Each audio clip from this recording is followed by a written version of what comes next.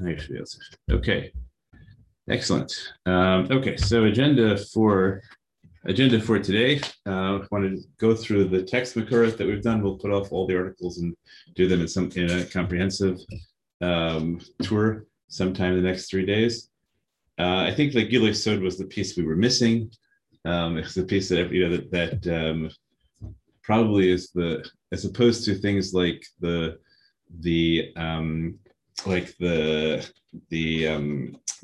predator or the bab machteret, where you really probably have to stretch a little bit, right? Those are things that have to have fairly expansive penumbras in order to get to privacy. The Gilui Sod has an opportunity to be about privacy, and also offer us a chance to explore the difference between privacy and confidentiality, which will come up, and whether they really are different. Okay, so I think it's worth doing Gilui Sod in depth, and let's see where it takes us. So at the very beginning, okay. So we have a Gemara in Yom. Reserving already quoted this. I wanted to make sure you've seen it yourself. I think it's Val Omer. No, it's Val Yomar. Val Yomar, probably, right? You shouldn't say it. That you shouldn't say it. Ad Shiomar lo lech emor. All right, until the person tells you, right? So if somebody tells you something, you should not say it yourself, presumably to anyone else, although it's not the right. Ad Shiomar lo lech emor, until you have explicit consent, right? Affirmative consent. It's a very big notion nowadays, right? That we require affirmative consent and implicit consent.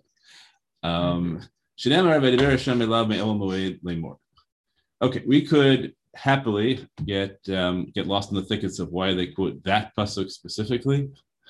Right? If it's just from the word lemor, there are lots of Vaydeber Shalom Moshe lemors in Chumash. Yeah, I mean, the Gemara was going through different midrashim on that pasuk before. Okay, but is it from this pasuk? Or is it just a general drush on the word lemor? It's probably from the Ohomoid thing, especially because the other midrash is associating Ohomoid privacy. And the fact that he said it to him in private makes it clear it was a secret, and therefore he needs to tell him explicitly or saying someone else. Okay, right. Except only, the problem is may Ohomoid as opposed to bit Ohomoid, right? Sure. Weakens it, and that's why we're going to get into thickets. Sure. And right, and we have all sorts of theories as to how lemor gets to right. It could be that they think lemor means to say, right? That's the easy way to do it. I imagine that most of you are aware that grammarians don't think lemor means to say. They think it means really mean that in context. A lot of it, right? Well, it doesn't. Right, in context, it often seems to mean open quotes. The problem you have is is the place in Yirmiyah where the pasuk starts lemor, and then you have a number of places where you have a bunch of nested lemors.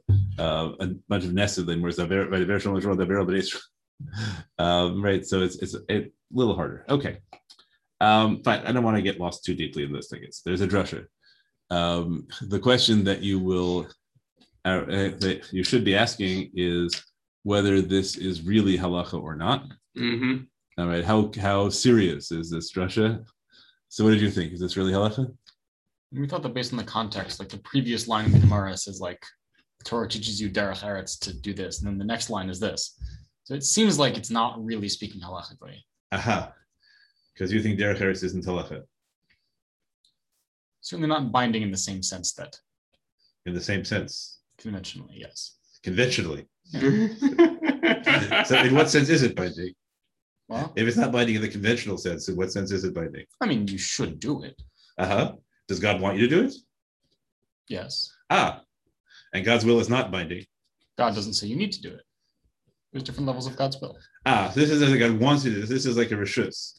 It's a mitzvah kiyumis. I don't know if I would say mitzvah kiyum. Because it's not really halacha. It's just something that God wants you to do, but doesn't insist on you doing, which is different than a mitzvah kiyumis. Could be. In what way is it different than the mitzvah kiyumis?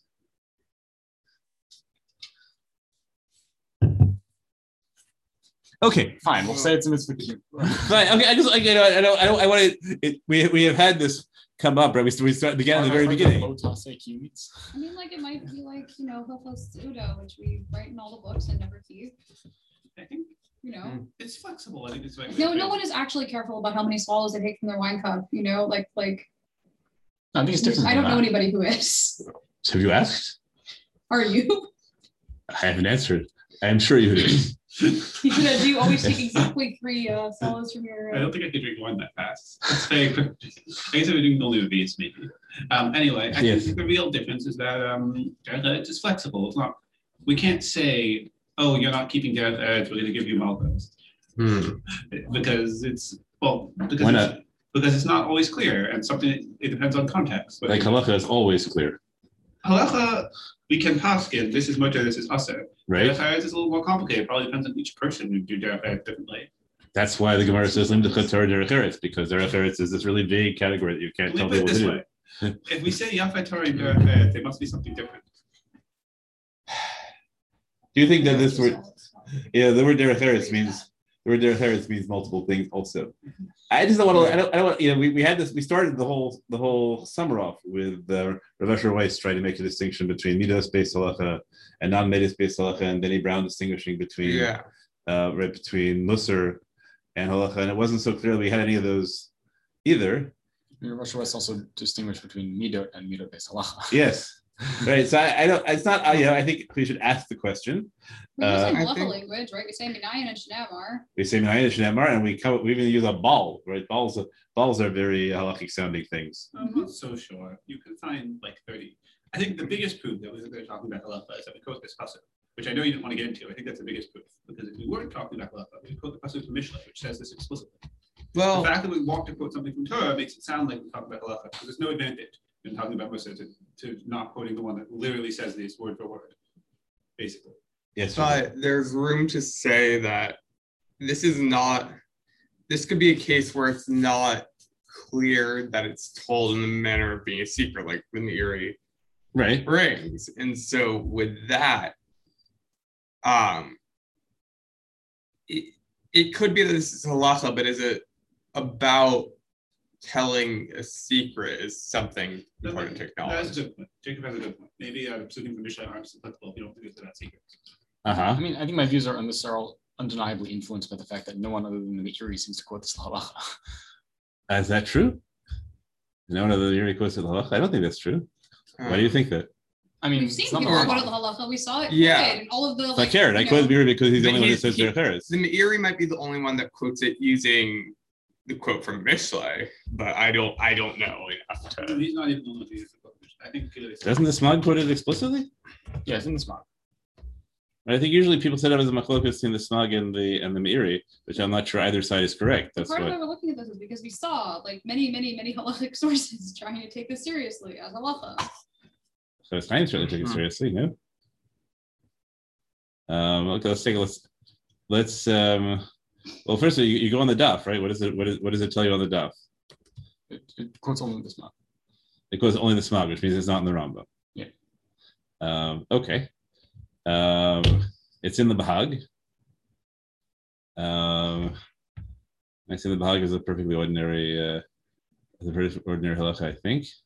Right before Kol Milsa Disam B'Tlasa Less Bemishin L'Shnadisha. No, the fact it's in the Bahag makes it less likely to be halacha. If it wasn't in the Bahag, also the Rambam just didn't decide to include it. If it wasn't in the Bahag, it means the Rambam decided not to include it. I think that's probably true. I think anything in the Bahag Rambam doesn't include it is a decision. It's not. Well, that might mean that it's halacha we don't paskin, like. Sure. Besides, I just looked up the words Bal Yomar. That doesn't necessarily get us. But you're telling me the Ein Mishpat Ner Mitzvah only thinks it's only. I looked at that. Not the beginning things like that. Let's see. How else can we look for it? We could look at. I know that I knew there was a Smog because I know that's how people try to set it up. I didn't want to bias you, but. Rishaltos includes it. Rishaltos includes all kinds of weird stuff, even though it's theoretically a halacha book. That is true, and Rabbi Yoda quotes it, of course. But that's also is that halacha or musa? Well, that's right. So that is the question as well, and of course, Rav Zilberstein quotes it everywhere, and the Chavis Chaim quotes it repeatedly, and the Magen Avraham quotes it. Right, that's the other famous makor. Oh, and the Shulchan Aruch Harav quotes it. Kol Omer Devar L'Chavero, right? Shulchan Aruch Harav or Chaim Kuftan Vav. Kol Omer Devar L'Chavero Hu Beval Yomer Ad Yomer Lo Leichem Or unquote.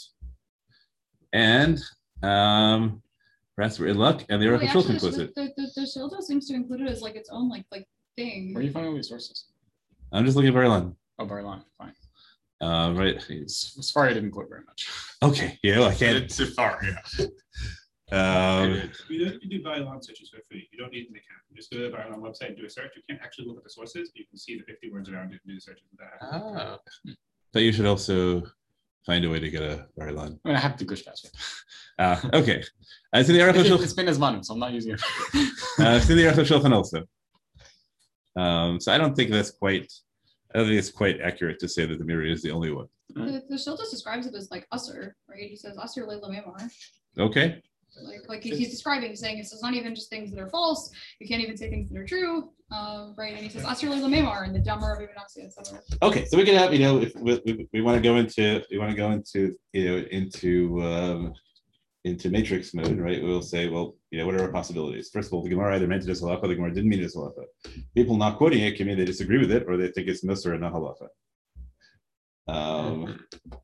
People who quote it could also mean it's musar. Halacha. So it's very hard to prove anyone. If someone doesn't quote it, I guess you could claim it's not halacha, or you could, of course, you could also claim that it's implicit in some other halacha.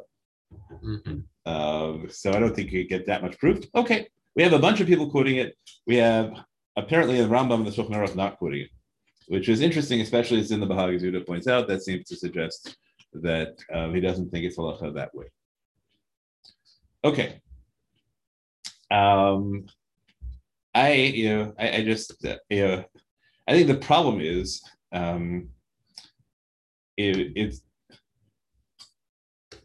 that when there's always the overcompensation thing, the same way that we're sometimes we're machmir on Rabbanans yoter mishal Torah because we're afraid people make fun of them. So sometimes like we make the drasha look really like a drasha because we're afraid people won't take it seriously. So you can say, oh, it looks so much like a drasha. Yes, that's because we're afraid you won't take it seriously as a drasha, but it's not really supposed to fool you. Right. So okay, I don't know. Okay, let's take a look at the right. So the Meiri is the Meiri and the Shari Tshuva, the Meiri and the Rebbeinu are the ones that seem to take on the question, and so I want to read them and see if they actually emerge with any clarity from them. And Rebbeinu adds something, I think, in addition that might be helpful. So Mimashin Emar Sham Lemor. I don't know why I put a question mark there. Kilomar, Shamar Lord Dvarim Elu Almanas Sheyomram.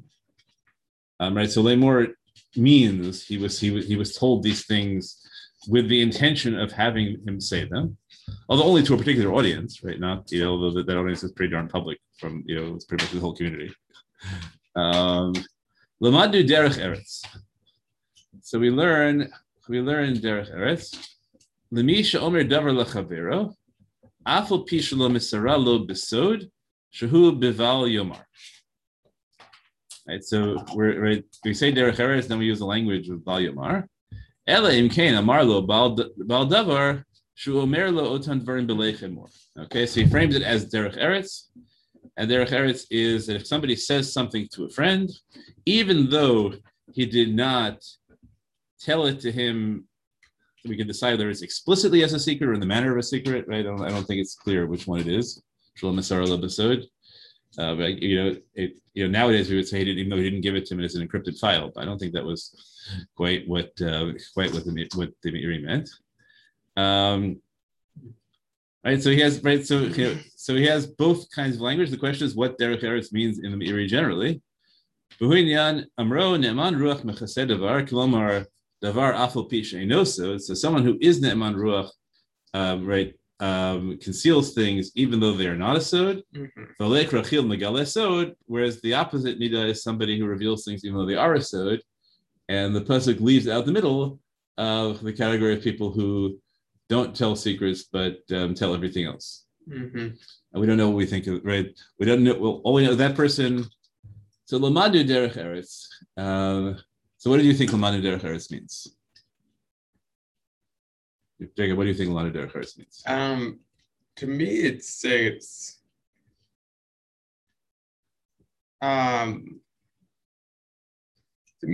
saying that it's like a good thing to do, but it doesn't have we don't see like the word Isser anywhere. We don't see that you're doing something wrong by violating an Isser or something like that. So it doesn't seem halachic to me. Okay. What we're missing, right? And that's what Bal Yomar is so striking, right? Is we're missing a pasuk that tells you not to do it, Mm-hmm. right? So Lamanu Derech Eretz is an implication, Yeah. right? Because, and how do we learn it? Because God told Moshe to say it, that carries the implication that God is, right? The reason God has to say to Moshe, say it, is because otherwise Moshe wouldn't say it. Mhm. So, right. So the question of what we do when, right, what do we do when God goes out of His way to teach us something? Right. What is the status of that? We could always put it, as behalach to bidrachav, but it's not really drachav because God isn't the one who wouldn't say anything. Right. God's just trying to tell us. Mm-hmm. Right. So we could say, I tend, like an analogy would be, and which is that God says, "Naaseh Adam," to teach us derech eretz, that you're supposed to consult with your subordinates. But again, it's very dangerous because if your subordinates misunderstand, then they disagree with you. God does not consult with the angels with the intent of getting their advice. Mm-hmm. So the line of derech eretz, right, could be that we're just trying to learn a way, the proper way of behaving with other people, but we're not making it law. And maybe we're not making law, as Yehuda says, because there are circumstances where it shouldn't be true. For example, you shouldn't consult with your subordinates if they'll misunderstand and think they should disagree with you. If you can't pull that off, or you already have a relationship with them where they are constantly getting it wrong and thinking they're supposed to disagree with you. Like I am a bad subordinate to ask for advice if you don't really want advice. I tend to take it way, way too serious for this, and I've had people tell me this. No, I wasn't really asking their advice. It was just a formality. Even if it's, I will also make the point that, I'm not sure what exactly it's talking about, because if it's bring the Halei Field Megal service afterward, I don't know if this is talking about secrets and privacy, but even if it's not halacha, we can still learn from whatever value we're trying to figure out this is about. Good. So what value do you think, right? What if you had in front of the lesson, right? The principle, Right. Which might be even better than halacha for constructing a society. Right. Right. Because it's not about rules, it's about values. So it might tell you, What? it might, this pardon? Say something's better than halacha constructing society, so I said, be clear. All right, once a summer at least, I guess.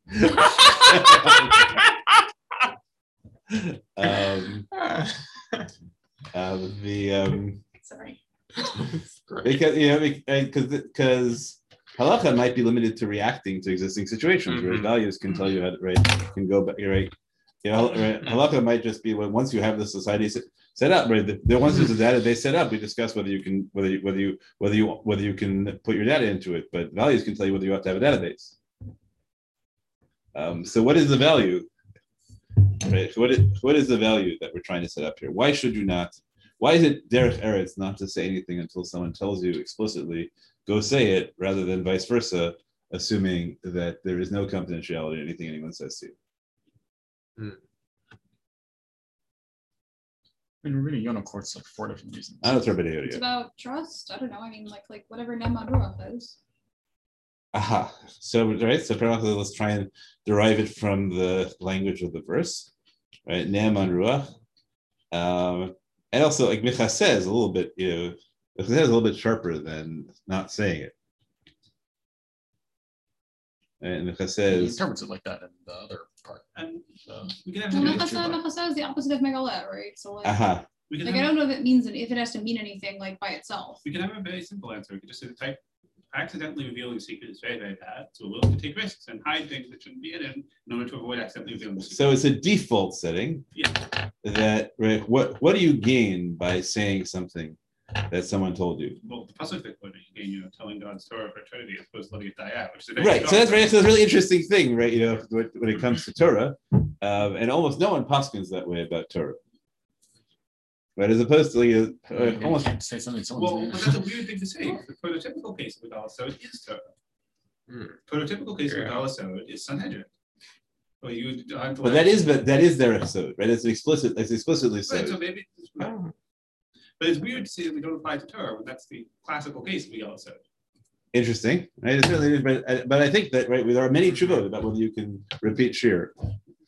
And Yeah, I mean, it's like I think it's similar also to saying anything about anybody else. Like if somebody tells you like, oh, I got a PhD in like physics or something, then you tell somebody else that, oh, so and so got a PhD in physics, so then that other person might be jealous or whatever, or they might just like be like, oh, like so that's why it. didn't, I don't know, they might start thinking all kinds of things. So it's just better maybe not to mention these things. Okay, so you just made a move, though. I want to point out the move, right? Rena moved from a word to a fact. Now, is that move justified, right? Do we say that it's Megillah that anything about someone else is Baal Tomar unless the person tells you to tell someone else that thing about themselves? Or is it really just a function of speech? Anything someone says to you?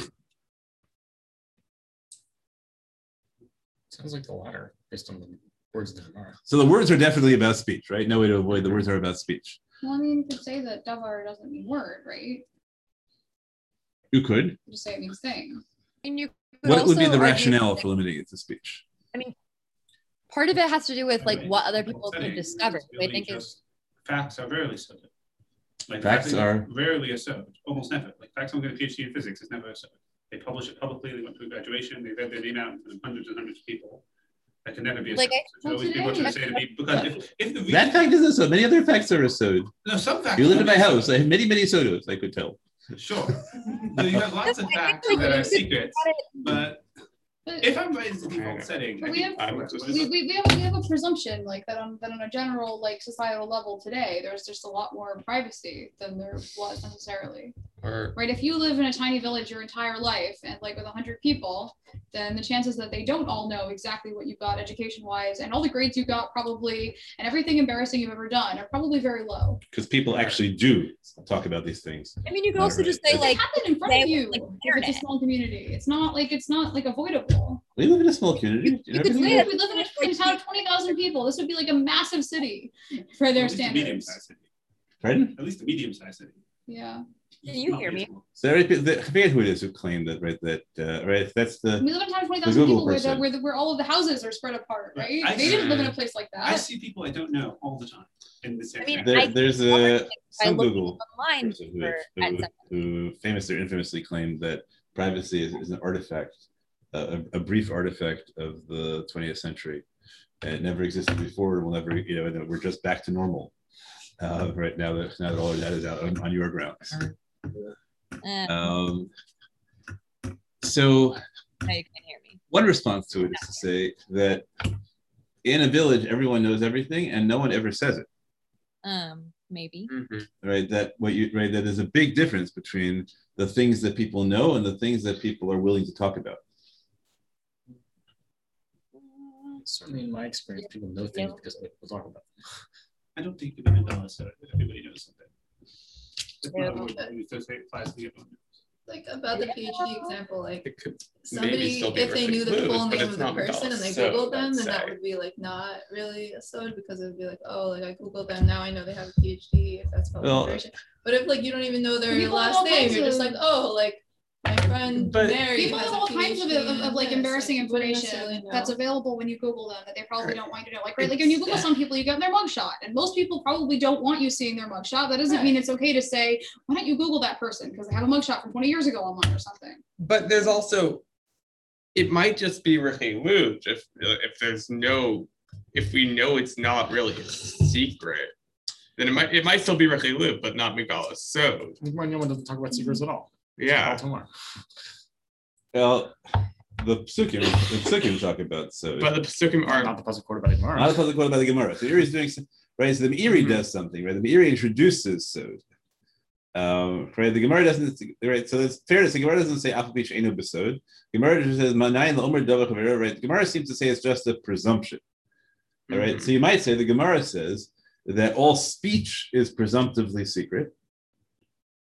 And then the Miri comes along and says, no, it's not about speech, and it's not about right, and it's not really about secrets. I mean, Yeah. it might be that the people who don't quote it are actually just do agree with the theory. You think it's about secrets. I think it's just, a drasha about Megala Sod and how you have to be careful about it. And that's why they don't quote it in the halacha books. Say it again. The people who don't quote it might just think it's a drasha about how you have to be careful with secrets. They might disagree. They might agree with the theory it's about soda, but disagree that it's not Mish Endo Besod.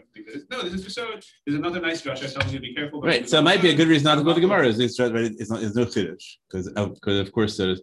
How do you relate this Gemara to the claim that there's no such thing as Hezek Shmiya, which is also the Meiri, right? So there's no such thing as Hezek Shmiya because no one ever says anything.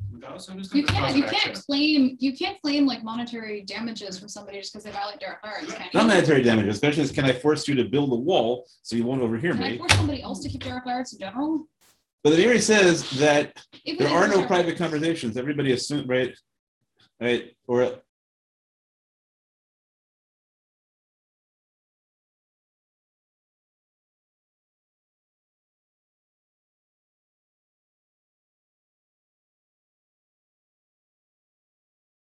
You're muted. I can't hear you. to recollect on mute there. Thank you. Okay.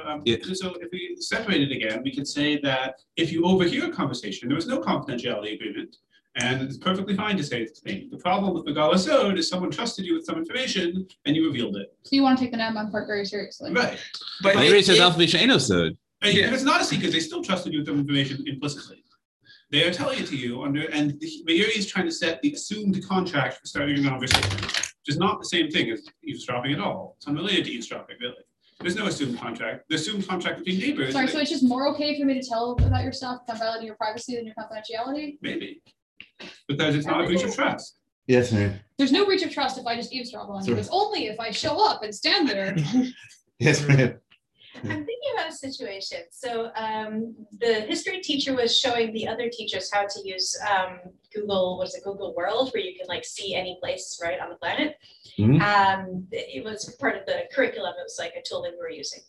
And so it's just the teachers there. And so so she was like, all right, so what should I use as our example? And so one of the teachers like, let's use our principal's house. I've always wondered what it looks like. And so she used this Google, is it Google World? Is that what it is? Google Earth. Google Earth, thank you. So she uses Google Earth, and we don't know his exact address, so we Google him. And we get a street, but not a number. So she shows us, this is actually very good, she shows us how to essentially drive along the street. Yeah. And apparently one of the teachers had like drawn something off at his house for him once. And so she thought that she might be able to recognize his house on Google Earth. And so we're kind of driving along the street, and we come to a house that's fully blurred out. And she's like, she looks on both sides and she's like, I'm pretty sure that's his. And so in terms of learning how to use it and the shortcomings of it and like that, it was really, really useful for us. Afterwards, I have to say I felt really uncomfortable. Like in the moment, I was just like, oh, this is a really interesting technology. But afterwards, I was like, I totally just really like Yeah, we could switch. after this treatment. But it was all up there on Google Earth. Anyone could go and look. And in fact, what was interesting is that he could choose to blur it out. So my point is, you can't blur out necessarily your voice, nor can I stop myself from hearing someone. Like I can close my eyes, but covering my ears doesn't actually work. I've tried to sleep through things; it doesn't work. And so it might be just a case of the reality on the ground is that. We can do a lot more with Hezek Ria than Hezek Shmiya. Yeah, that could be. But I want to try let's try, how about if we reverse the reading and said as follows. Of course, all facts are private. When someone already talks to you, right, you might think that breaks the, right, is speech the thing that is less likely to be private or more likely to be private? So you might say, right, you might say, well, speech things relate to speech. So of course you can talk about facts, but speech, but speech is us. Or I could say, of course, I can't talk about anything about somebody else unless they give me permission. But I might think that by talking to me, they have already breached their privacy about this. Right? Whatever it is that they're saying, they shared with me that they said it. So once they've breached their privacy, why should I assume intimacy? That it's only between the two of us, unless they say so. Right? It's a presumption, right? Maybe I should assume generally that if they say, anything you're willing to say to one person, they're really saying to the whole world. So that speech is right. So that speech is the thing you'd be most likely to be matir. And the Gemara comes along and says, no, even speech, you have to presume, right? Even though speech is not private, speech is intimate. Because speech, right? It was once somebody said it, we're not overhearing, right? Somebody said it to me, so they already, right? So whatever. So that fact about them that they said this cannot be private, right? They already said it to one other person. So I might have thought, well, okay, that the default states are private and public. This is not private, so it's public. And the answer is no. There's an in-between state, which is intimate. That's a very weird presumption to make about the Gemara, considering there are maybe 1,000 Gemaras about regulating speech and almost no Gemaras, since we've seen them all, that regulate privacy. So to assume that privacy is a primary value and not speech in a standard Gemara, when it could go either way, is a very strange direction to go. I mean, that's like, that's very, very circular. We've seen lots of Gemaras regulating privacy. Some of them were about speech. There aren't 1,000 Gemaras about regulating speech. There's one Sugya Basra and one Erochin. I think there are many more traditions and Gemaras that talk about how you shouldn't say things or you should say things. I don't know. There's a whole part of the Torah called Bab Nachtera. There's another one called Kabbalah. I understand you're trying to muddy the waters, but I don't think it's working. I don't understand it at all. I don't. Really? Do you think privacy is just as likely? If you have an arbitrary Gemara you know nothing about it, it's just as likely to be about privacy as to be about speech, or more likely. No, I don't. More likely, of course. I think the move that he's making is linking this Gemara Yoma to Gilui Sod, but I don't think that's necessarily obvious. Like, okay. They said that Gilui Sod is something totally different. And this Gemara is just talking about speech in general. Okay, could be, assuming that speech is unique and more likely to be right and more likely to be usher. Than what? Than revealing things about other people that are not speech. Such as their education, I'm trying to think of things that aren't definitionally Lashon Hara. Their education, their taste in their skin color, their taste in in soft drinks. I think the house is a great example. The house thing that their address. Right, not only their address, like what their house looks like. Something might be interesting to talk about. It's not definitionally Lashon Hara. People are interested in it. Right, the Gemara is an interesting case that you shouldn't praise your host over much in public because everyone will go there and try and eat their food. So that's like I think that giving out people's address. Now all these things are obtainable certainly for money, right? You can go to whitepages.com and pay a fee and find out about anybody and find anybody's cell phone number. But yet there's a social convention that we don't try to find out people's cell phone numbers, right? We look up their home numbers. We don't look up their cell phone numbers. I think that might be an outdated social convention.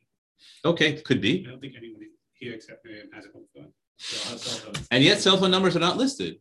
There's no directory of cell phone numbers. Right, where there was there was always a directory of home phone numbers. Mine is voice over IP, does that help?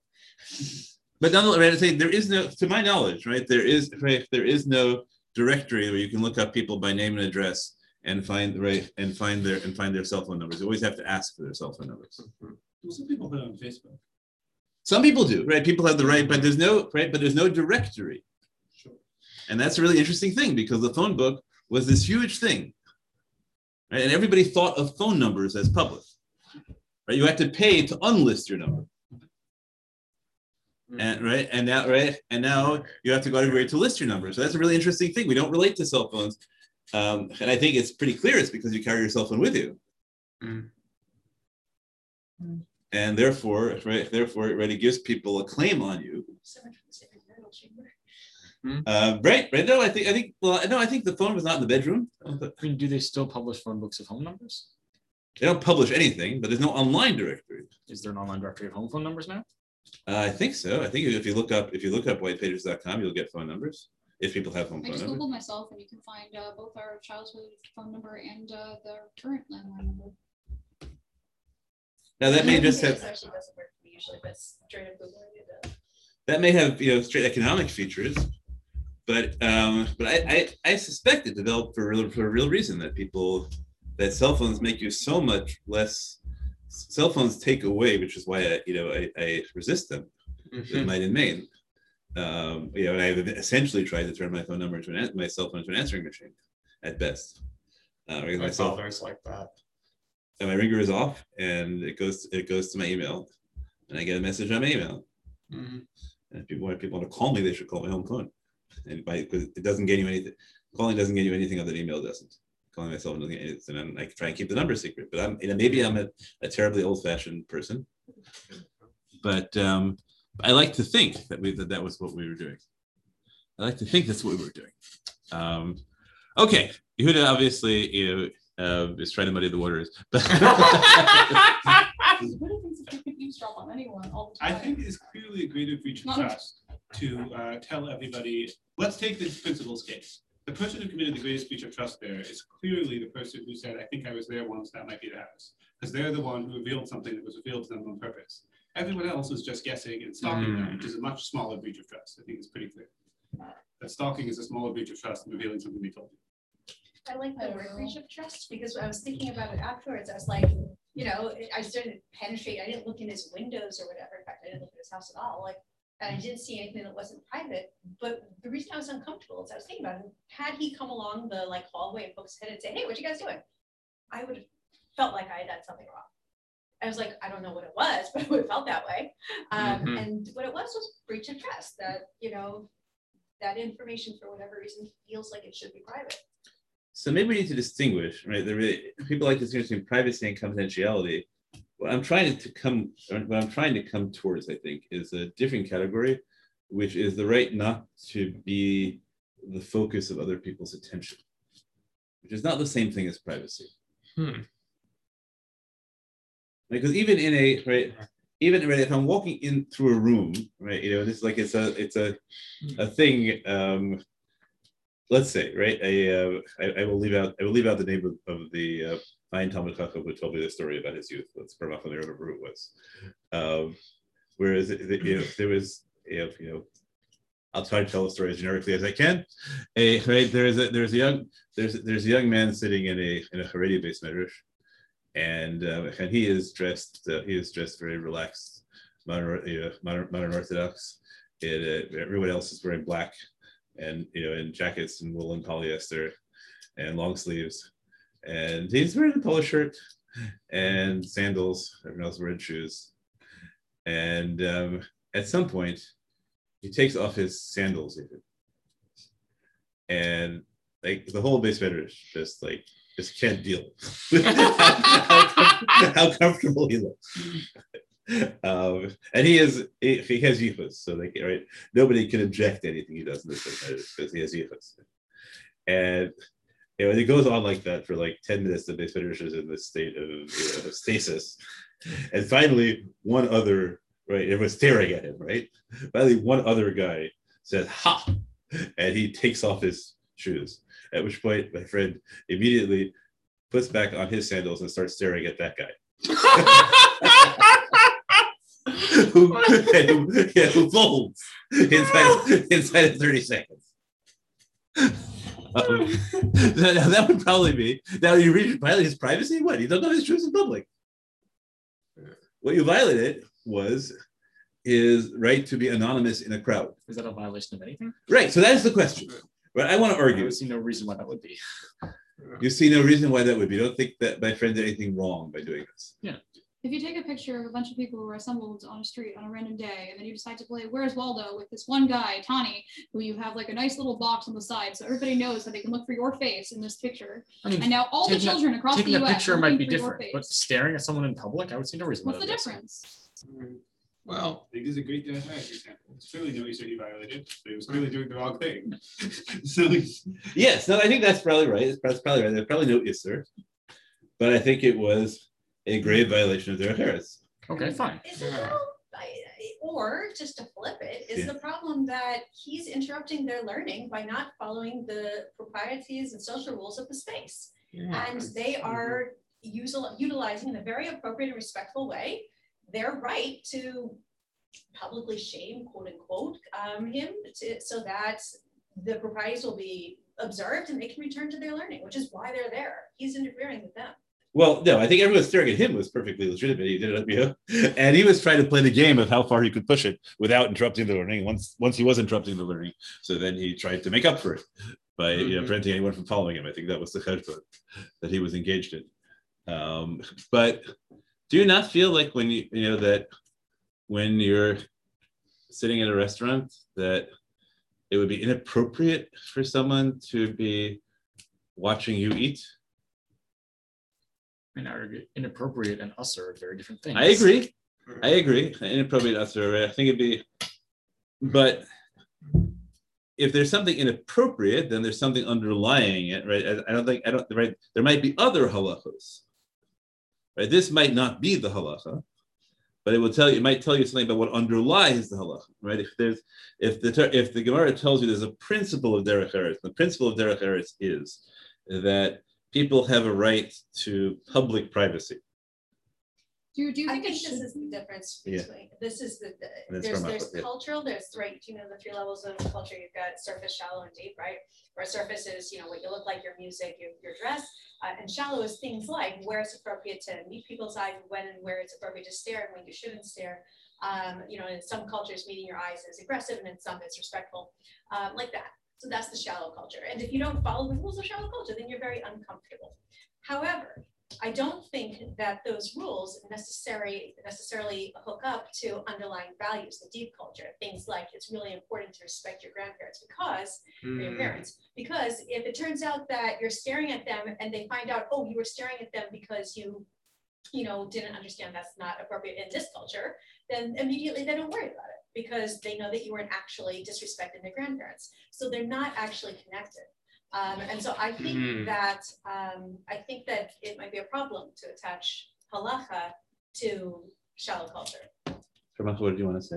I've been thinking about the Britney Spears testimony, right? So in her testimony, like about the conservatorship, she mentions that paparazzi took photographs of her crying when she was leaving her therapist's office, right? Yeah. And that's the kind of thing that it seems pretty clear we want to be usher, right? Like, that's not okay. Whether it's okay and whether it's usher, I think are two different things. Why? Well, Why is everything that's not okay usher? I don't know. You think God thinks that things aren't okay, and we can all see plainly with our eyes that they're morally wrong, but we should just allow them to happen Like anyway? egregious things like that. We can just say them all and we can make them as us as we like. We don't need them to be. We don't need special tools for things that actually embarrass the person.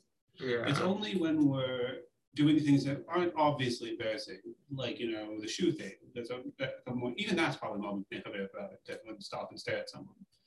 So Why? How are you doing anything to her? You're just taking pictures of something that she was already doing you're in embarrassing public. her in public. How are you It's embarrassing not her? that you're embarrassing She is doing a or thing. You are taking pictures of that So thing. We're not doing anything. Hey, Jacob, what do you want to say? I didn't have anything to say. Okay. Yes, taking pictures in action. You seem to really believe that taking pictures is a different action from like having things happen in public. Do you think it's okay? Like stalking is a very common thing that we treat in the modern world, right? Do you think it's okay for someone to just be there every time she leaves the therapist because they want to know that Do I think it's okay? Yeah. No. Okay. So. Right. Yeah. But the reason that just taking someone's picture versus taking the picture of her crying as she's leaving the office is not even because it would embarrass her. Because had she been concerned about being embarrassed, she could have finished crying inside, wiped her face off in the bathroom, which we all have done, and then go outside.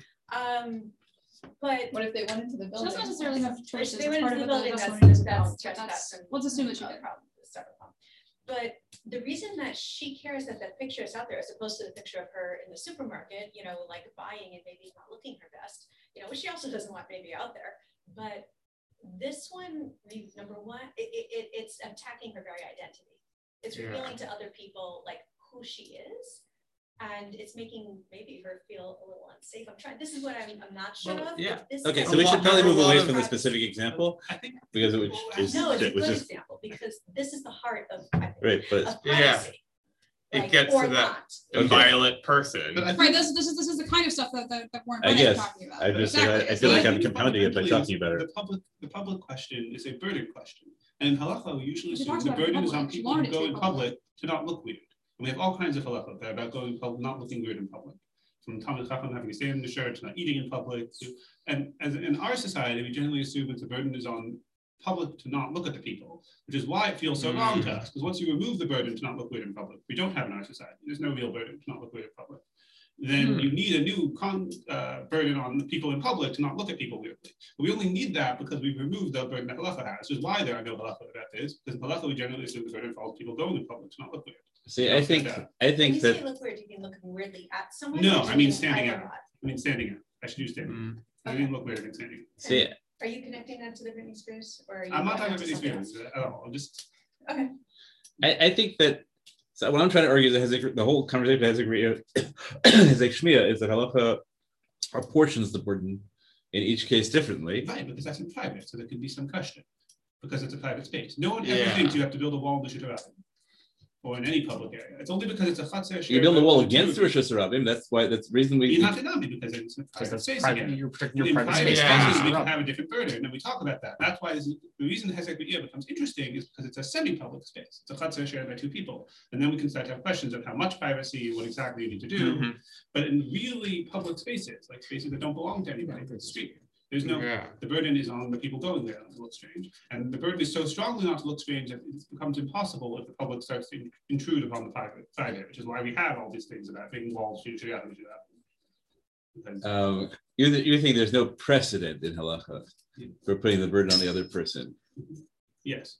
There's no equivalent to the Shulchan Aruch Harav saying you're not allowed to look into your neighbor's chutzner. Right, that you're right that you Well, are. maybe there would be, because again, that's a private space. Intruding on other people's private spaces is an issue. We can talk about that. Once you're in a public space, or if we can do it, once you're on the internet, anyone can find you by Googling, there is no burden in halacha about what to do with that information. So I'd like not to think that. All right, that is our that gufa. That gufa is the question. But how you set up burdens in public spaces. Is there some kind of right? Is there a right to control your image? So we can argue like that's a big part of what the Surim, Lashon Hara, and Rechilos are about. They're putting burdens on other people to allow you to shape your image. So let's take a very literal example of that. It's considered, at least according to New York article a few years ago, it's considered rude in modern Chinese culture to post a picture of you with your friends unless you Photoshop them first, because all the public images of them are Photoshopped. This is a very literal sense, controlling your image in public. Is that a violation of their privacy to post an image of you, just a picture of you? They're fine if they're posting. There's nothing in that they object to except the fact you didn't Photoshop them first. Because in their What do you mean by Photoshop? make their face a little rounder, eyes a little smoother. You Clear make up them the look a little prettier. So that's an interesting thing, right? We have this conversation about whether you can post people's. You already have their photos. Can you post them on a Facebook page that they don't want to be associated with? Maybe because you associate them with something they didn't want to be associated with, even though there's nothing private. Okay, so I think that's a good question. I certainly don't think I have proven the existence of such a thing. I just want to at least raise the question. I do want to talk about Rabbi Yonah, because Rabbi Yonah is the way in which I think the other people have tried to get there. So I want to read the Rabbi Yonah and see if we can do that. Okay. So v'chayav adam hastir hasoda sheriglei alav chaviro derech seiter. That's fine. Afal pi she'ein begilui hasoda hu inyan rechilut. So keeping confidentiality is a value, even when there is no issue of rechilut. So what does he think definition of rechilut is? Like obviously it's not found by the Rambam or whatever. Like does he define it elsewhere? I guess he probably defines it in the preceding paragraphs. But I think you're probably ready for relying on the Rambam. As like the idea of something Like, that's. if we were to assume that it's Rambam's definition, I don't know that would be Sounds like it would be. true. Well, it depends. We disagreed about what the Rambam's definition was too. Yeah, right. If we accepted my definition, there's no problem at all, right? Because it doesn't involve the repetition of someone else's opinion. Right? It's just telling someone else's plans. He definitely doesn't have the Kesef Mishnah on the Rambam. Unless he has some time. This is true. So that might tell you the Kesef Mishnah is not coming out of nowhere. Would he possibly like the Rambam anyway? Like, does he define this? I don't know. We have to look at the previous paragraphs. He claims ki yesh begilui sod nezek liv alav v'siba lahafer machshavto.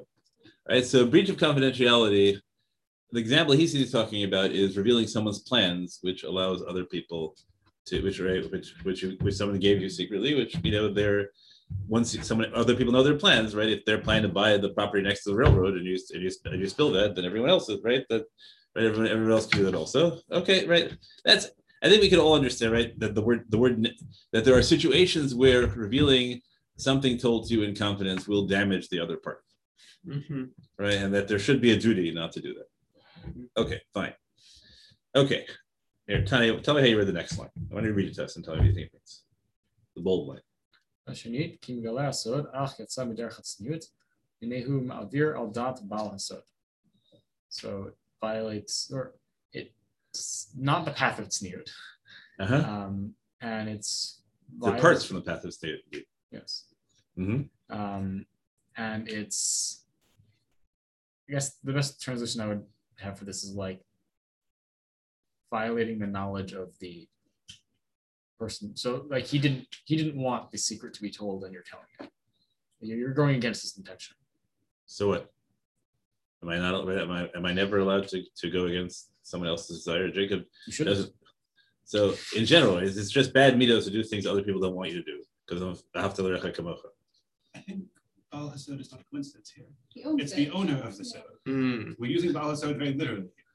You generally can't go against the owner's desires or things that they own. That is generally a Baal. Is it really so?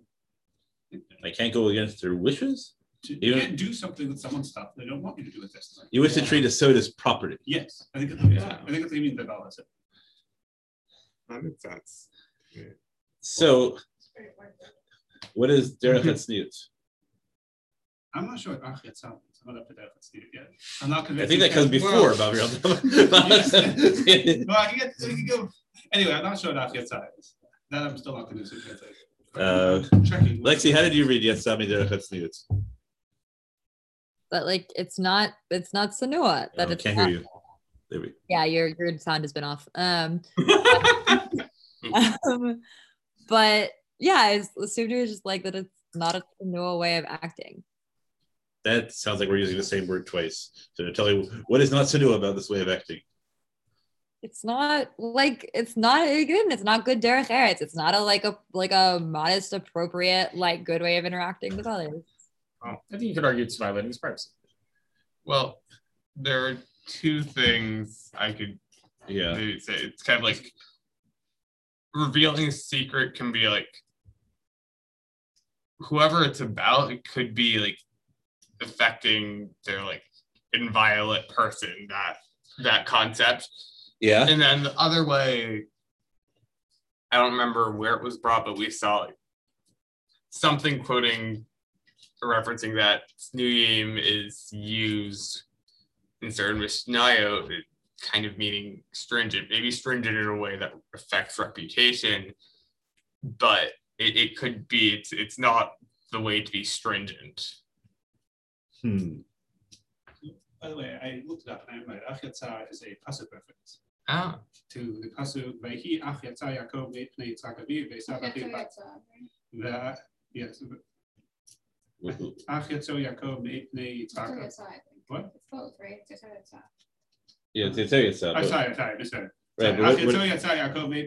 Okay, where did they get us?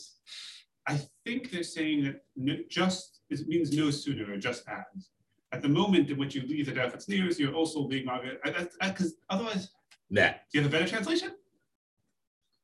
Yeah, also or especially.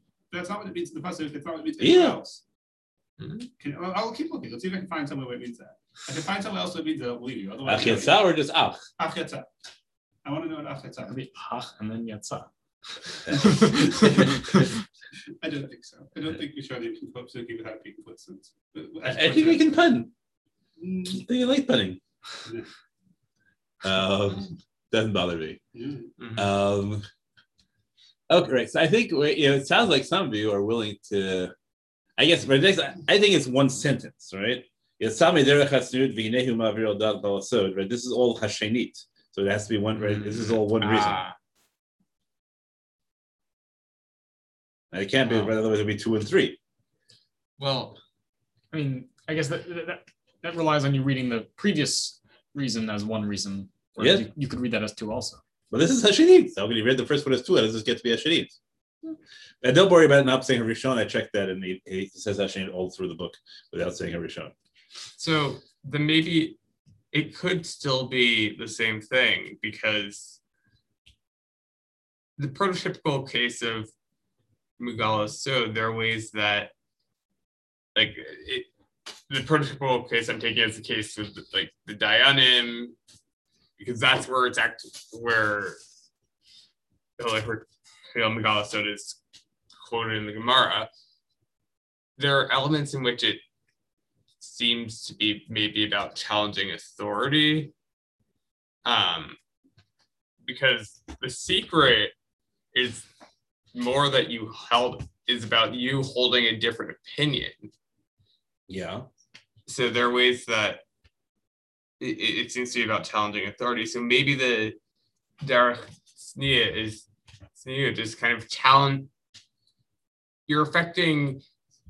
There could be a way that maybe in revealing the secret, you're talking about who told it to you and affecting their authority and dignity. Their authority and dignity.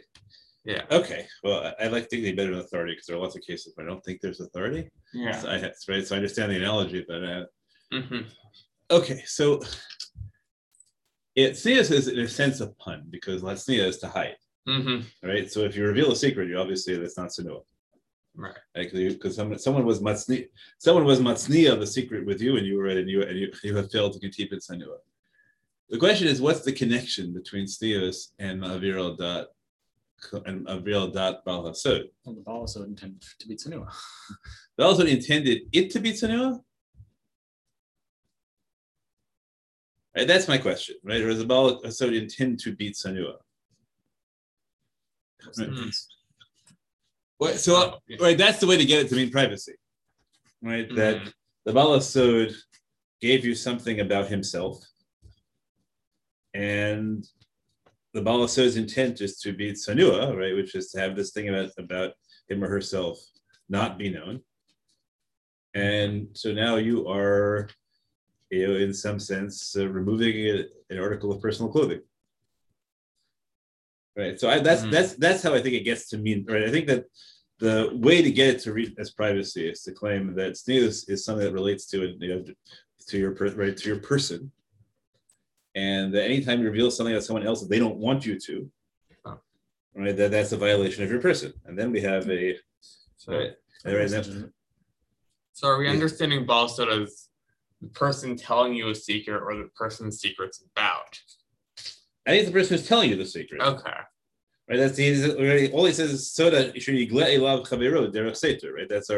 That's our capstone. If you're telling a secret about someone else, so that might already be lashon hara, rechilas, right? Okay. The other, if I tell you something about Tani, right, so then you tell that you're violating both of our privacy. Mm-hmm.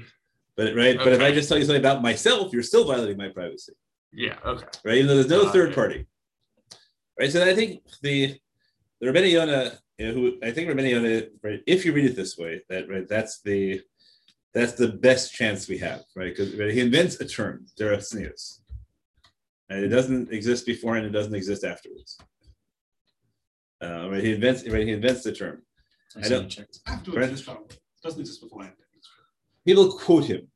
To my knowledge, nobody has ever creatively attempted to say this is a violation of derech sneus and using Rabbeinu Yonah to tell us something else. Maybe some of the most recent articles. People use the term derech sneus. Yeah, they do, but they use a bunch of friends. Usually they just mean sneus, in the conventional sense of physical modesty. The other way they use it, they often use it when they argue with greater rabbinic figures. They say Alpha Pishani would say me derech sneus. Right, I'm putting myself forward. But I think this way, people quote it, and maybe I think it's a very creative move. And how is this different from regular sneus? Well, because regular sneus is about bodies. No, is it? Okay, so if we want to build up in that context, right? So what is right? So what right? So we want to claim that regular sneus is about privacy. Sure. It's about not revealing more of yourself than. Great. So they right, then we have that already. Now we just have to figure out how much halachic force it has. Yeah. Okay. I would go down that path. Okay. Right. And what Makoros are going to use that for? Ready? What else? This Gemara is about Sneer. Okay. So you want to think that you think that I've been wondering why we haven't focused more on Sneer the past 3.5 weeks. Because I don't know that there are. I mean, in terms of halachic force, that might be an issue. But in terms of the value of Sneer being privacy, I think that's legitimate. Interesting. So I look forward to all the Makoros. And you have modesty, right? But this is not so much about modesty, unless you get the idea that the other person's modesty. Yes, yeah. Is there any force Sefer Hamor? Is there any For Sefer Hamor? Sefer Hamor. I'm not 100% sure which direction. Which Sefer Hamor? I don't know, because if I want to stop looking, I only have the result. I don't have the. Malamar? I don't think you mean the Malamar. I don't think so. I'll figure it out. Okay. Okay. So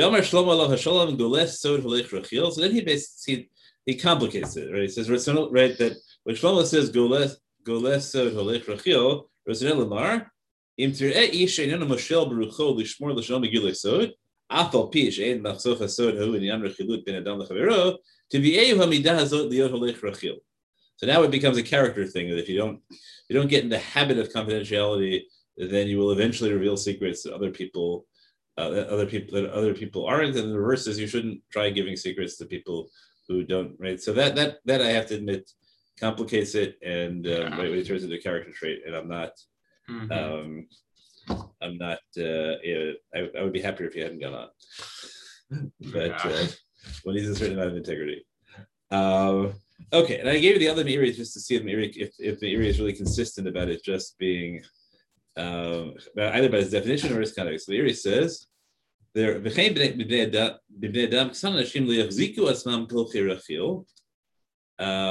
sapram is a davar imlo huzuru hestero. Right, there are people who don't. Right, their self-image is not of gossipers when they say things that aren't secrets.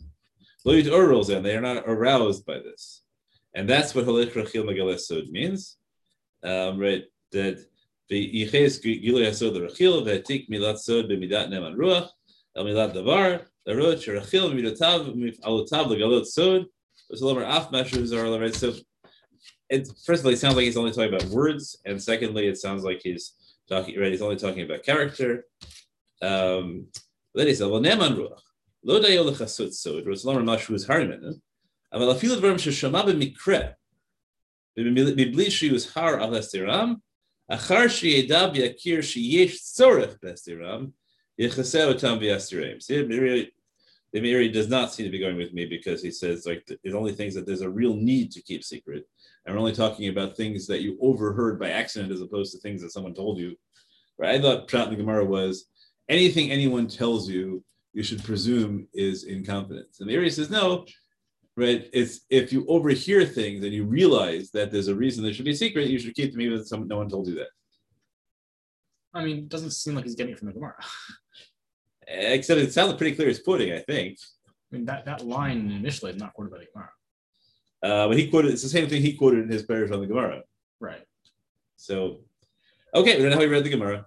Yes. By the way, the video did not have this term at all, and not even this term in this context. It's Rashi and Shmuel about telling secrets. What does Rashi say? So the pasuk is the pasuk Shmuel Perek Yod pasuk Tetzayin. Yeah. Vayom Shmuel Dodo Hagid Higid Lanuk Imzur Atanot Betzvah Melucha Lo Higid Lo Asher Varav Shmuel. Didn't tell him the Melucha, he just told him to lay down the donkeys. And now she says that Tvach Melucha Lo Higid Dech Tzniut Hayitavo. I mean, Tzniut is a problem with Shaul. That's definitely where he's getting it from. It's about telling secrets, and it's in Rashi and Shmuel, which he definitely had. Who doesn't tell him about the Melucha? Shaul. It's not Shaul. He's talking about himself. Yeah, he doesn't tell it. But that's definitely where he's coming from. Whereas everybody else talking about other people. Because he's removed the vowel from the death. He's removed the tzniut from the vowel, like we were saying. Yeah, I think everybody is still a to talk about it as a violation of someone else's tzniut, I think is a big finish. might be a chiddush, but it's definitely to get the term from. You think he gets the term? Okay, He has to get the term from that. that's fine if he gets the I term. mean, from that. Shaul doesn't tell it. Shaul doesn't say so because derech sniut. For someone to tell it about Shaul would be devout. It's the transitive power of snooze. It's not transitive. It's that you're removing the opportunity to have a positive character trait. Just follow what I said. Okay, I'm okay with that. Mhm. I'm okay with that. Okay, so it could be that Gilui Sod is the way there, and then right, and the question is whether Gilui Sod has any halachic force at all, and if it does, right, does it have halachic force that goes this broadly, and right, how are we going to formulate it? Right, we could give the equivalent of what people want with regard to sexuality on a college campus, that you need actual affirmative consent for everything. We can't say anything, right? And that sounds like a Chavis Chaim society, right? That you need affirmative consent for everything, and you have the same problem you have, right? And that it causes society to come to a screeching halt if you require affirmative consent. Or you'll end up probably doing is just creating a new set of defaults. Right? People have to sign contracts in advance stating that the following constitutes consent. And building such a broad concept out of Gilui Sod, I think, would be radical, given that the Gemara never uses it to mean revealing secrets about someone else. Yeah. Right. I think that's so you can't build it out of Gilui Sod directly. The question is, can you say that Gilui Sod is an underlying value and then use it to justify creating penumbras around the others? In the way we do, so an analogy would be the way we build Sar Bal Chaim. There's no issue with Sar Bal Chaim. The Gemara says Sar Bal Chaim Deraisa. Well, what do we have? Well, we have Shulach HaKain, and we have Osovias Beno, and we have Losak or Shor, right? Right, and so we say, look, right, we have these cases, and we build something, and we have an intuition that this is right, that's what's underneath them, and so because we have an intuition, we expand them. Yeah, we're not building it from Gilui Sod. Right, we're using Gilui Sod as our rationale for building all the others. Building all the others into Gilui Sod? Into privacy. So what are we using Gilui Sod for? As Gilui Sod teaches us that we care about privacy a great deal, and now we have to figure out how we embody that into law.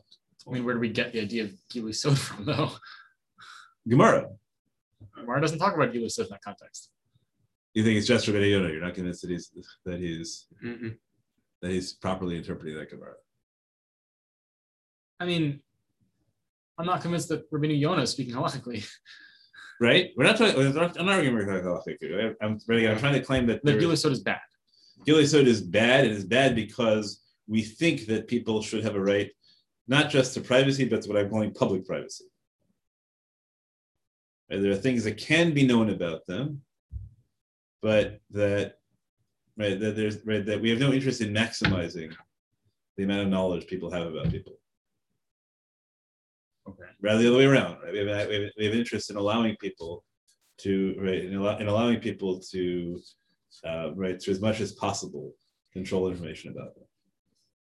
And then we'll see. Okay, so now we have to figure out where that plays out halachically. We could take this really seriously about revealing secrets.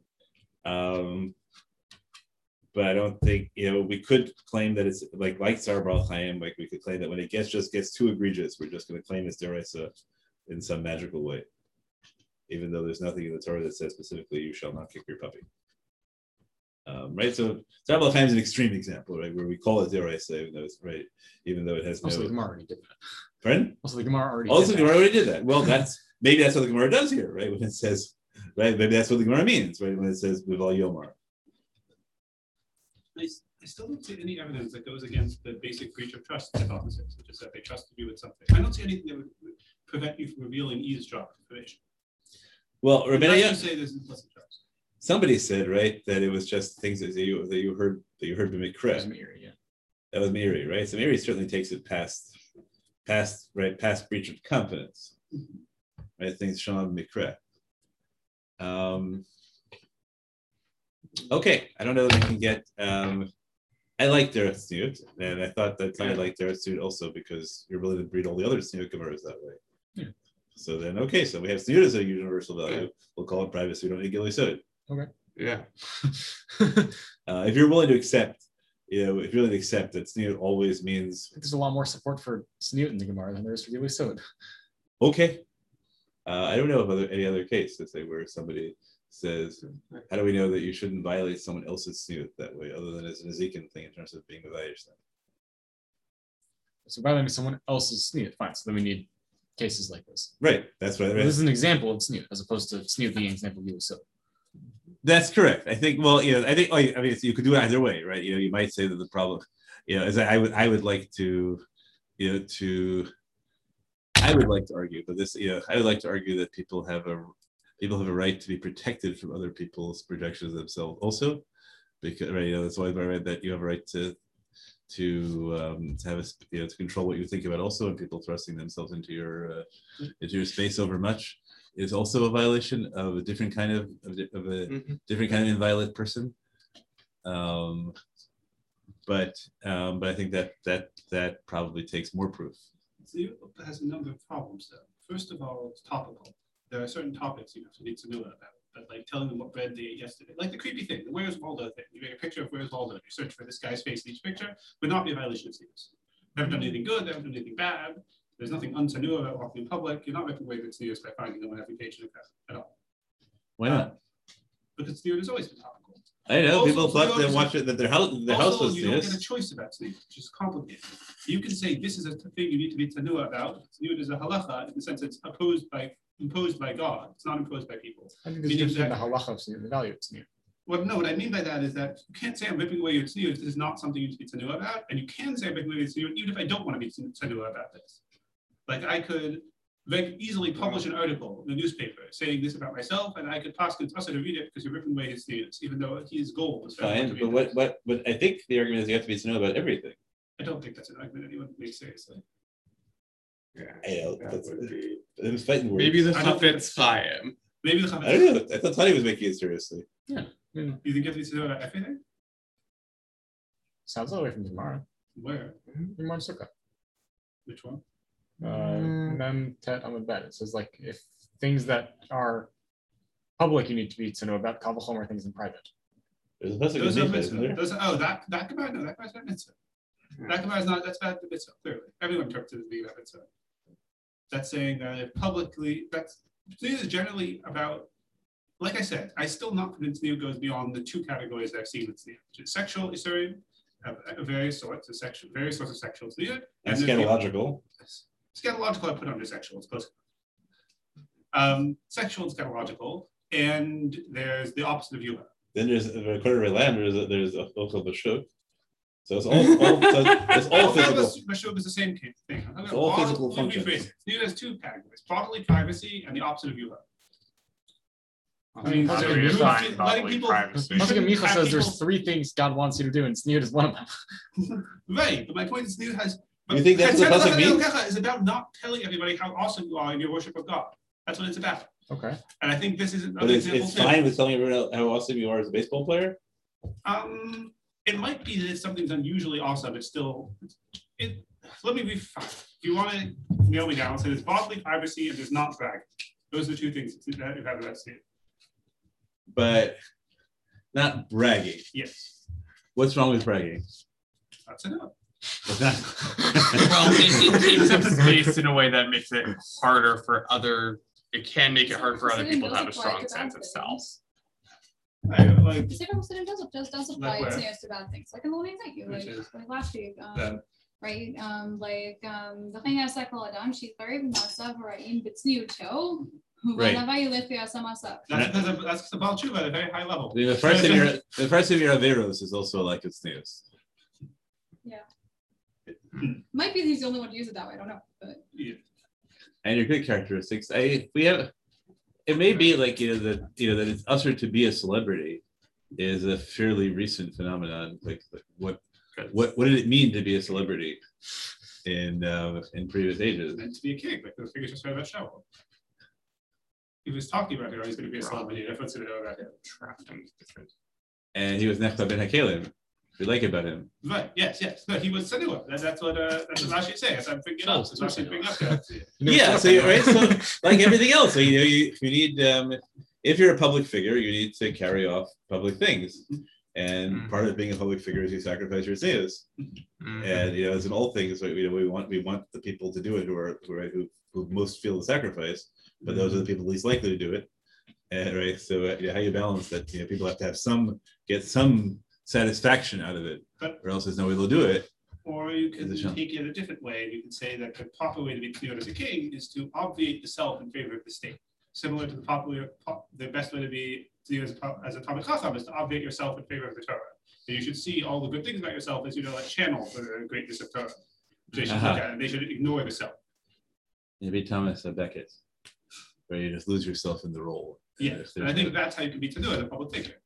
If you're the head of an organization, you should just be the organization as far as people can tell. So that I think is what Retrisky talked about with Yosef. That as a public figure, he was just a public figure. And the question is, I think the real success is that everyone knows it, right? That was Retrisky's idea, right?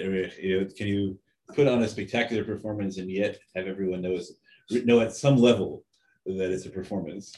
Yeah. But convince them that you're so deep that even that the performance was deep enough that it was as deep as a real person. It's just that you're a lot deeper than that. I think David was successful at that. Shaul was not, for example. Shaul did not obviate the self. Shaul was very tzaduk, but he could not obviate the self in favor of the state. Shaul couldn't. Shaul, I guess in general, Shaul couldn't handle the dual role. I think is I think a reasonable. And while regularly we'll refer to David as say Ben Yishai, which is a great example of obviating the self. We literally ignore him in favor of the family until he's dead. Then we refer to David. But it's just Shaul didn't pull that off because he could only see the self, and in the self you have to be as tzaduk as possible, and that just ruins everything because you can't be a good king. Is that something that we base a lot on, or is that just like a level? Well, we have all kinds of rules of what kings have to do. You've got it's his mighty warriors, his Giburim. I think that was just something that people did, in fact, still do. The Giburim were not, we're not really leaders. They were not public figures per se. But we still don't know their names. You're referring to them as Giburim, you don't know them. I think that's a success. They were names with a capital N. And we talk. There are lots of halachot about how the king has to obviate the self and do things that are otherwise usher because it will increase the status of the state. It's okay to flaunt yourself. I don't. Proud and to have people know about you. I think, like I said, I think you have to think of the dual role. And David, the king is a great example because there are many, many instances where the king has to violate halacha and harm the self in order to have the honor of the state be upheld. I think David dancing is the place where this really comes out. In the dialogue with Michal about whether he is being unsanu or not. And he claims essentially that you're not seeing me there. It's just that the king needs to dance for God. And that was very complicated. Okay. I think that's progress. Let's take a look at the case of the Dayanim. Okay, so Gamru is the Davar here Bachlisnatan, the Gadol Shebedainim Omer, each ploni ata zakai, each ploni ata chayav. Right? So we're dealing with cases which are what's the word when the sides are adversarial. Adversarial cases, right? We're not dealing with a criminal case. We don't know if the same halacha is true in a criminal case where each ploni ata zakai and there's no chayav, right? But we can, for now, let's assume that whichever way we decide is not going to make a difference for overall issue. Right? Although we should be aware of that issue. Right?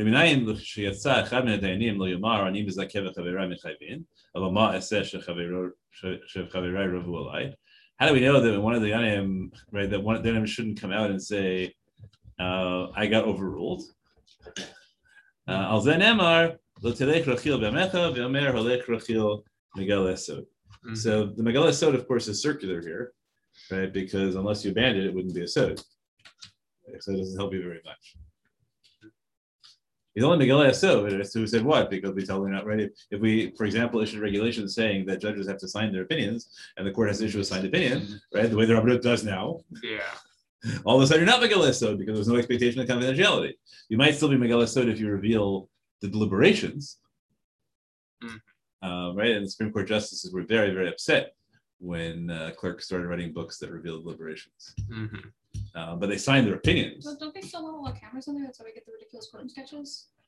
Well, that changed because of COVID.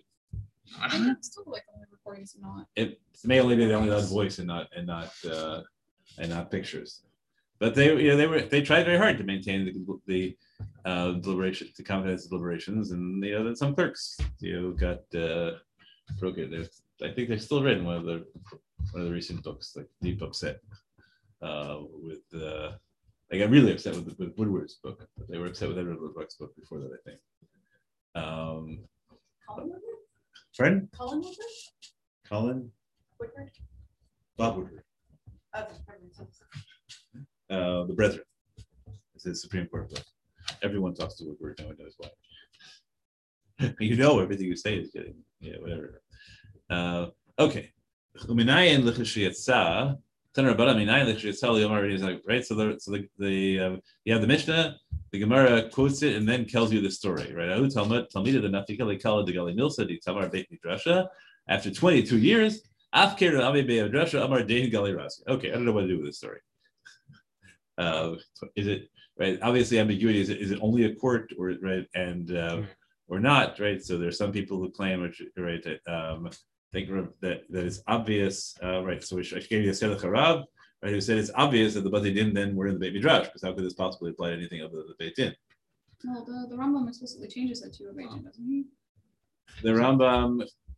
Rambam says the Beit Din is the one who takes him out, right? Ravami is like representation. Right. And he says, "Maser Tamid Echad shehotzid dvarim shenemru Beit Midrash, v'hotziu Beit Din mi Beit HaMidrash." Right. So that sounds like he's conflating the Beit Din and the Beit Midrash. And the Selech Harav, right, who was Chaim David Halevi, who was the Sephardi Rav Rashi of Tel Aviv, and a very cool figure. Fascinating shuvot if you haven't read them. So he says, right, Harim Mefurash Lahedya Shabbatei Din Hayu B'toch Yeshivot B'tei Midrash. Right, so he leaves out, right? So the question is, but can you expand this Gilei Sod at all?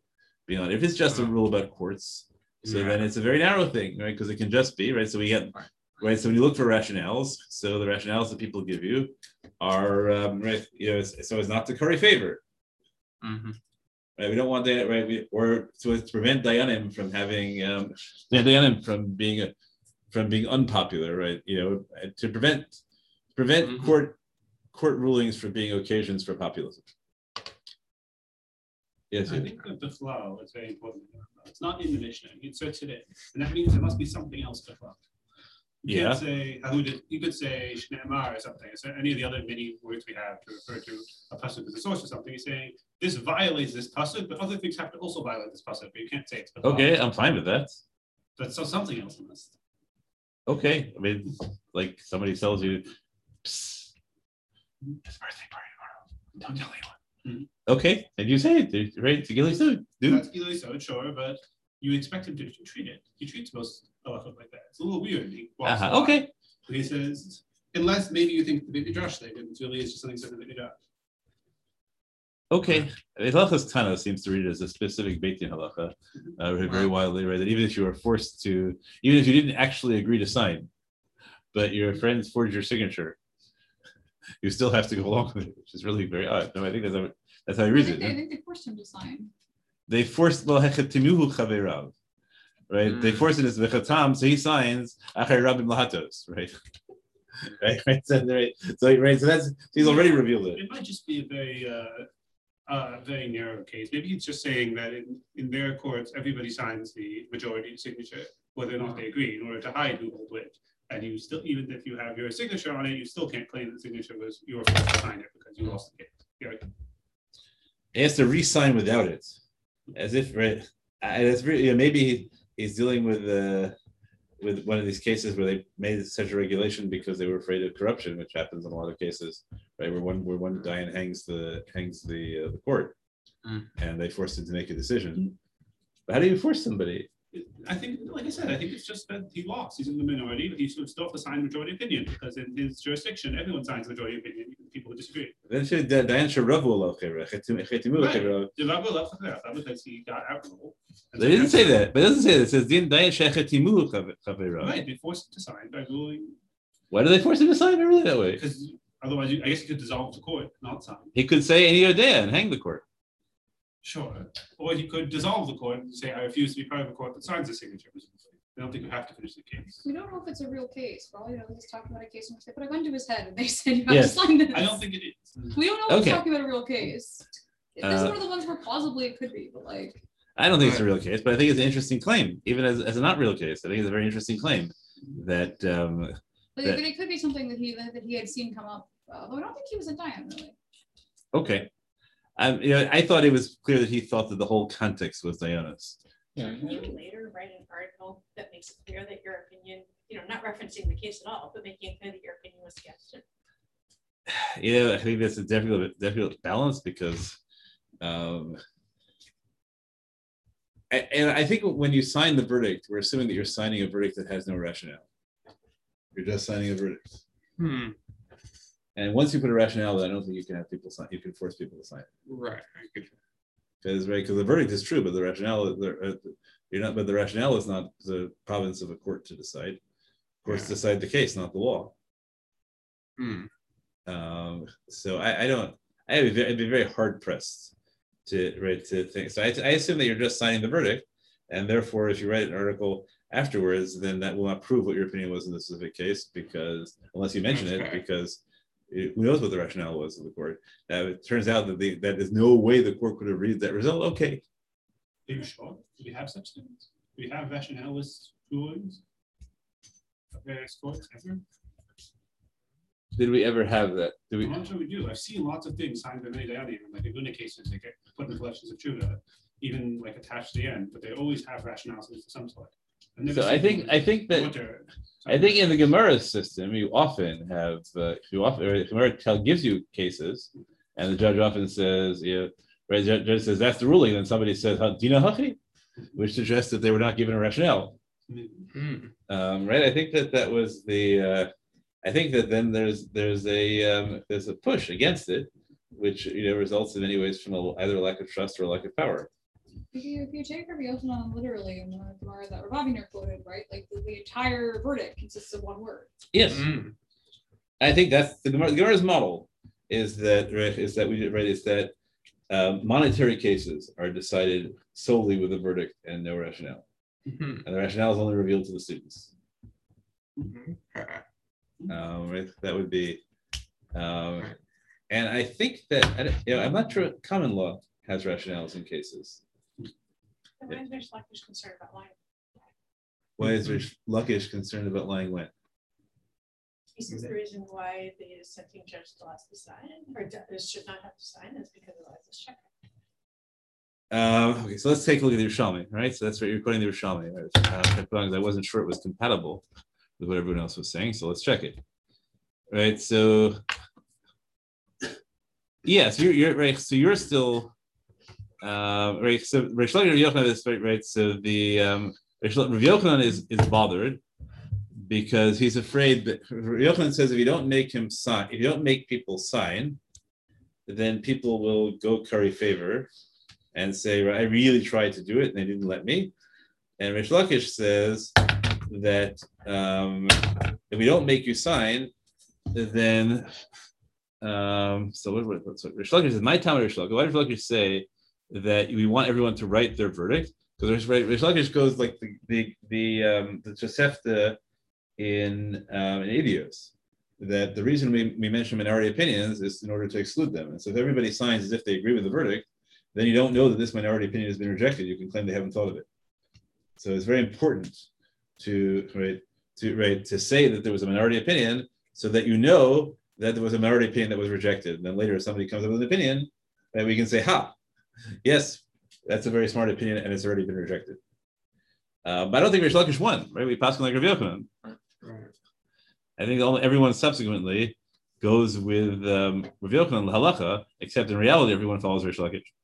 I think I think that's nowadays. In reality, now everyone there's Rish Lakish. I don't know what the reality was in the medieval world, but the judges usually, I think what usually happens in medieval courts is that only the judges formed because they already knew their answers. The courts were formed because they already knew their answers, and so you went off and formed your own competing court. And, and usually the Bali Din each went to their separate courts, and then they let the courts fight it out. Is it clear that in practice there were actually that many like real Bali Din assembled in the times of the Gemara? Like, isn't that one of the classic problems? Is that all the case law seems to describe people coming to one rabbi? A lot of the case law in the Gemara is about Rav Nachman. But like virtually all case law in the Gemara involves like people coming to one rabbi, and there's never any mention of anybody else being there. Like you can assume that they're all courts, but I think this is like one of the classic problems. There are Talmidim there usually. Not explicitly always. Like almost everything is like how would like come a ex rabbi, and sometimes that seems to be the only right. Well, you can be right since it doesn't seem to be a system of mandatory jurisdiction prior to Rav Nachman, I guess, right? Who really uses the authority of Reish Galusa. So if you're Mekabel Asmecha, then you can Mekabel one rabbi if you want. It's cheaper. Right, that the RCA has different rates if you want one judge or three judges. I don't know if Boston has different rates or not. We should, but it doesn't come up so often.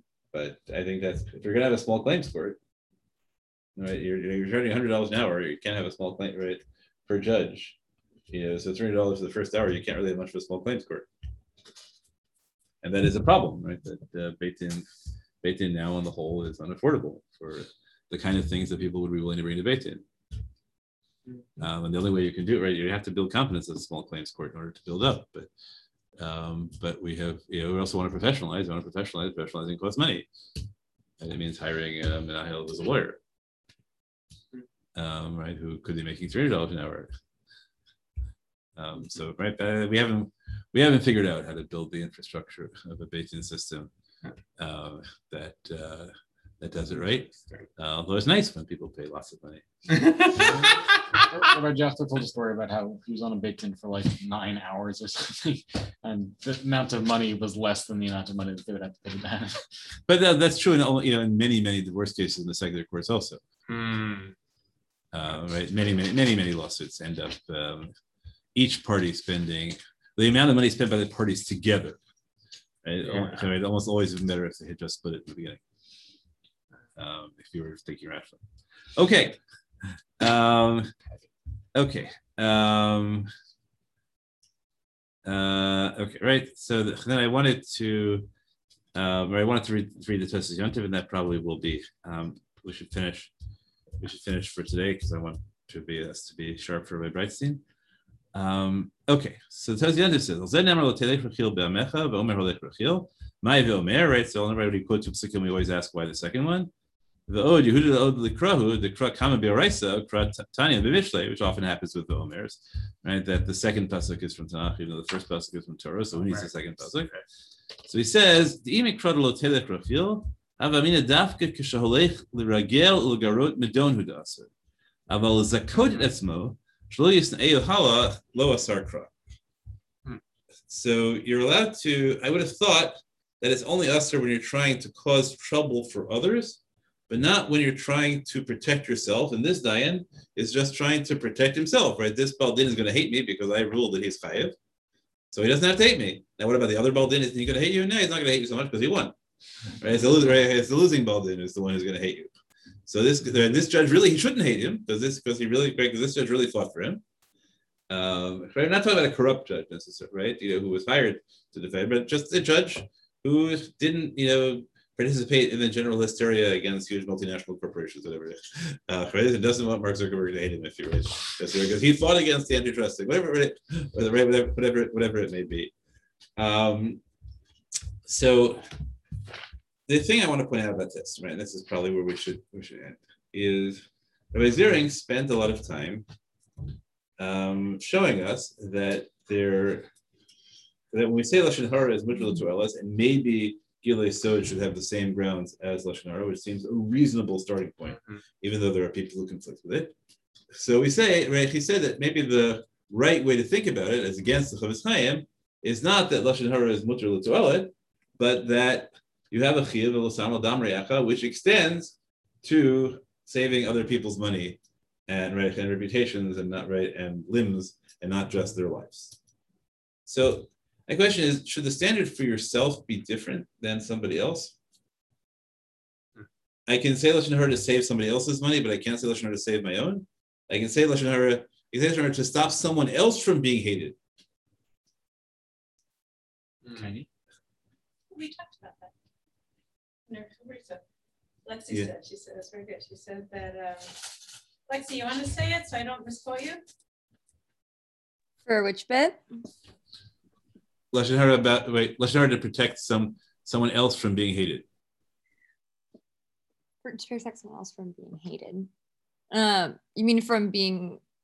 Oh, so the thing about that, like I can't. It's not that I'm like doing this, because I think what like Miriam's problem was the idea of like, oh, do I have to like lose my money or do I have to use my reputation to protect somebody else's? Mm-hmm. And that it's not really that like I'm costing myself at the expense of another individual. It's like I'm not allowed to save my reputation or to save my money. I'm not allowed to do something that is like patently bad, that is patently forbidden. It's not that like I'm protecting another individual dafka at my expense. It's that like we think this is a bad thing to do, stam, and so I'm not allowed to do this bad thing to prevent something that is unfortunate but not life-threatening happening to me. So the question is, does it make sense to you that the damage to me and the damage to another person are identical, right? The same thing will happen to each of us, right? Let's say a very rich person will hate us. But does it make sense to you that we'll say, well, if I'm trying to protect Rina from being hated by a very rich person, well, then I can reveal the secret. Is that true? Well, I'm asking, let's say it makes sense to it.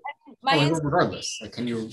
I would say that no, like, I don't think it matters if whether in this specific instance, the costs on either side of the equation are equivalent. Because I think part of the idea is that like, I want to maintain this issue of like, it is bad to share this information.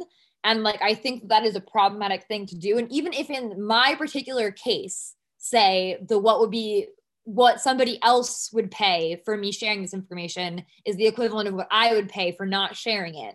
That's not necessarily going to be true in every case. And so we can say that maybe this is something where we don't really go by like a case by case basis saying, well, in this scenario, what you would lose to your reputation is the same as what so-and-so would lose if you shared that information. And so you can choose differently. We say that in general, we think sharing that information is a problematic thing to do. And so we don't make like an individual cost benefit analysis for every single time. We think that generally the damage that is done by normalizing sharing these like debated opinions is one that we don't think should be incurred. Okay, but this takes a very big, right? The point of Rabbi Zering's presentation is that we don't think Lashon Hara l'toelet is a bad thing.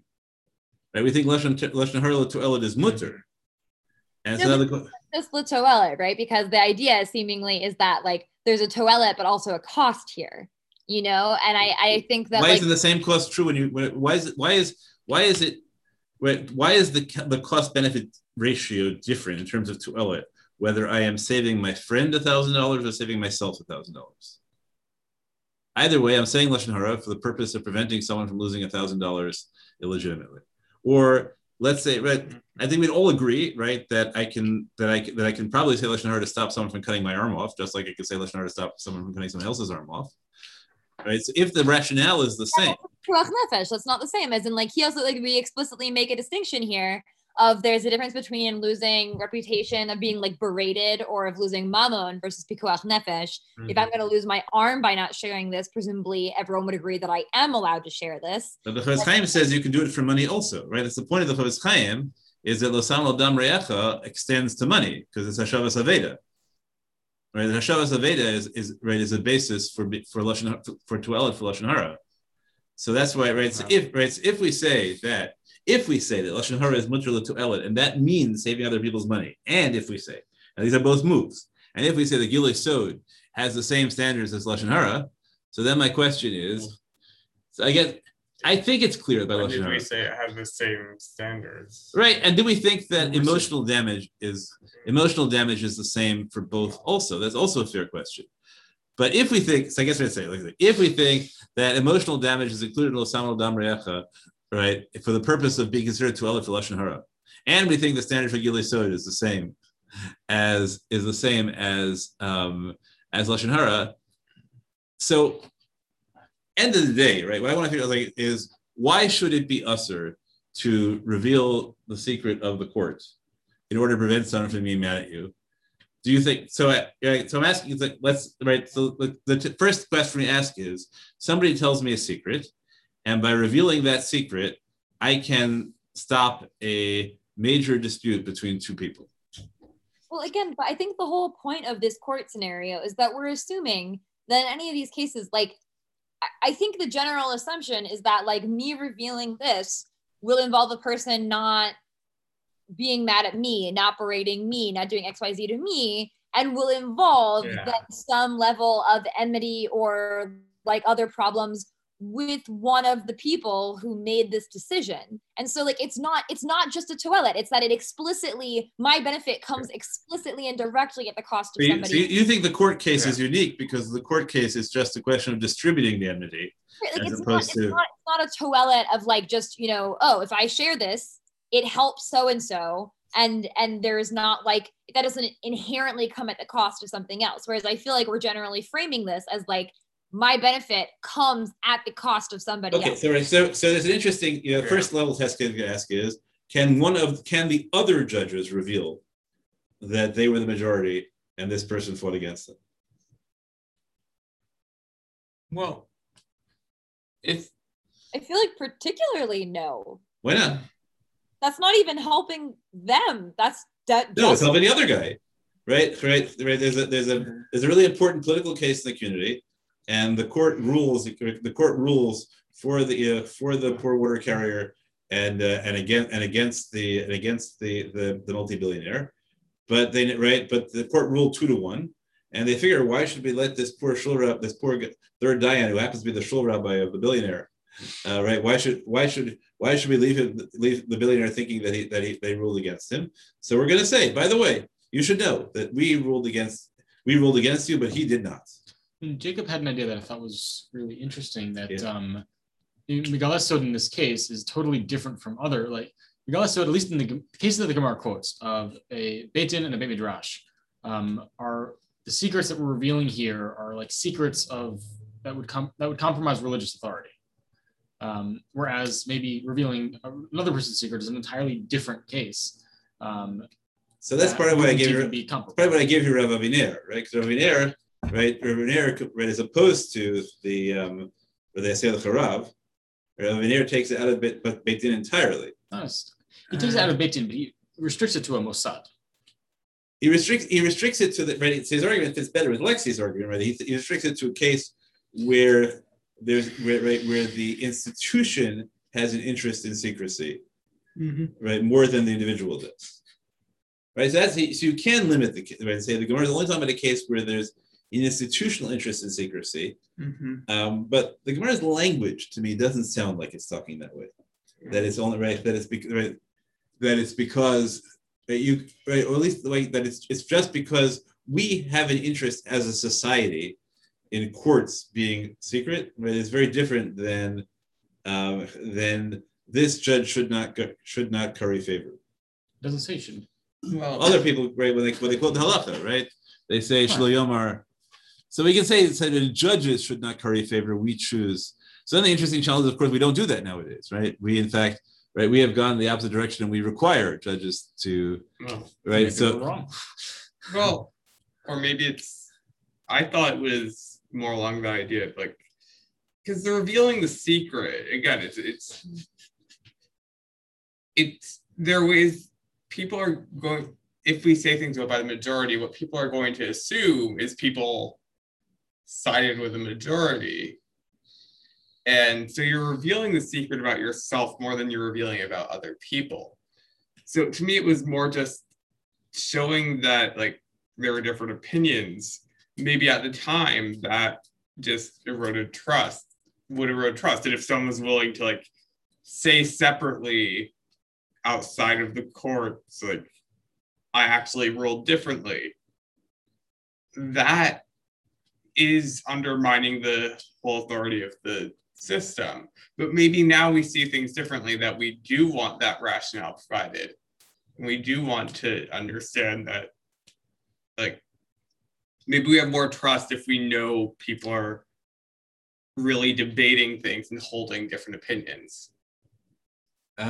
Maybe. And I don't know why we would be so different than they were. I think, my bet would be just that we have less to, well, Israel, I guess I think that might very well be that judges then were in a very intermediate position where they had a lot of authority, but were also very vulnerable. So they didn't want to be vulnerable to their litigants. And now we have the power of the state with them. So judges don't have to worry about litigants. What they have to do is get the respect of litigants, and they're willing to sacrifice a little bit of the respect of litigants to have protection in front of them. And if you let individual judges issue unique opinions, so then that left the rest of you vulnerable in ways that I think were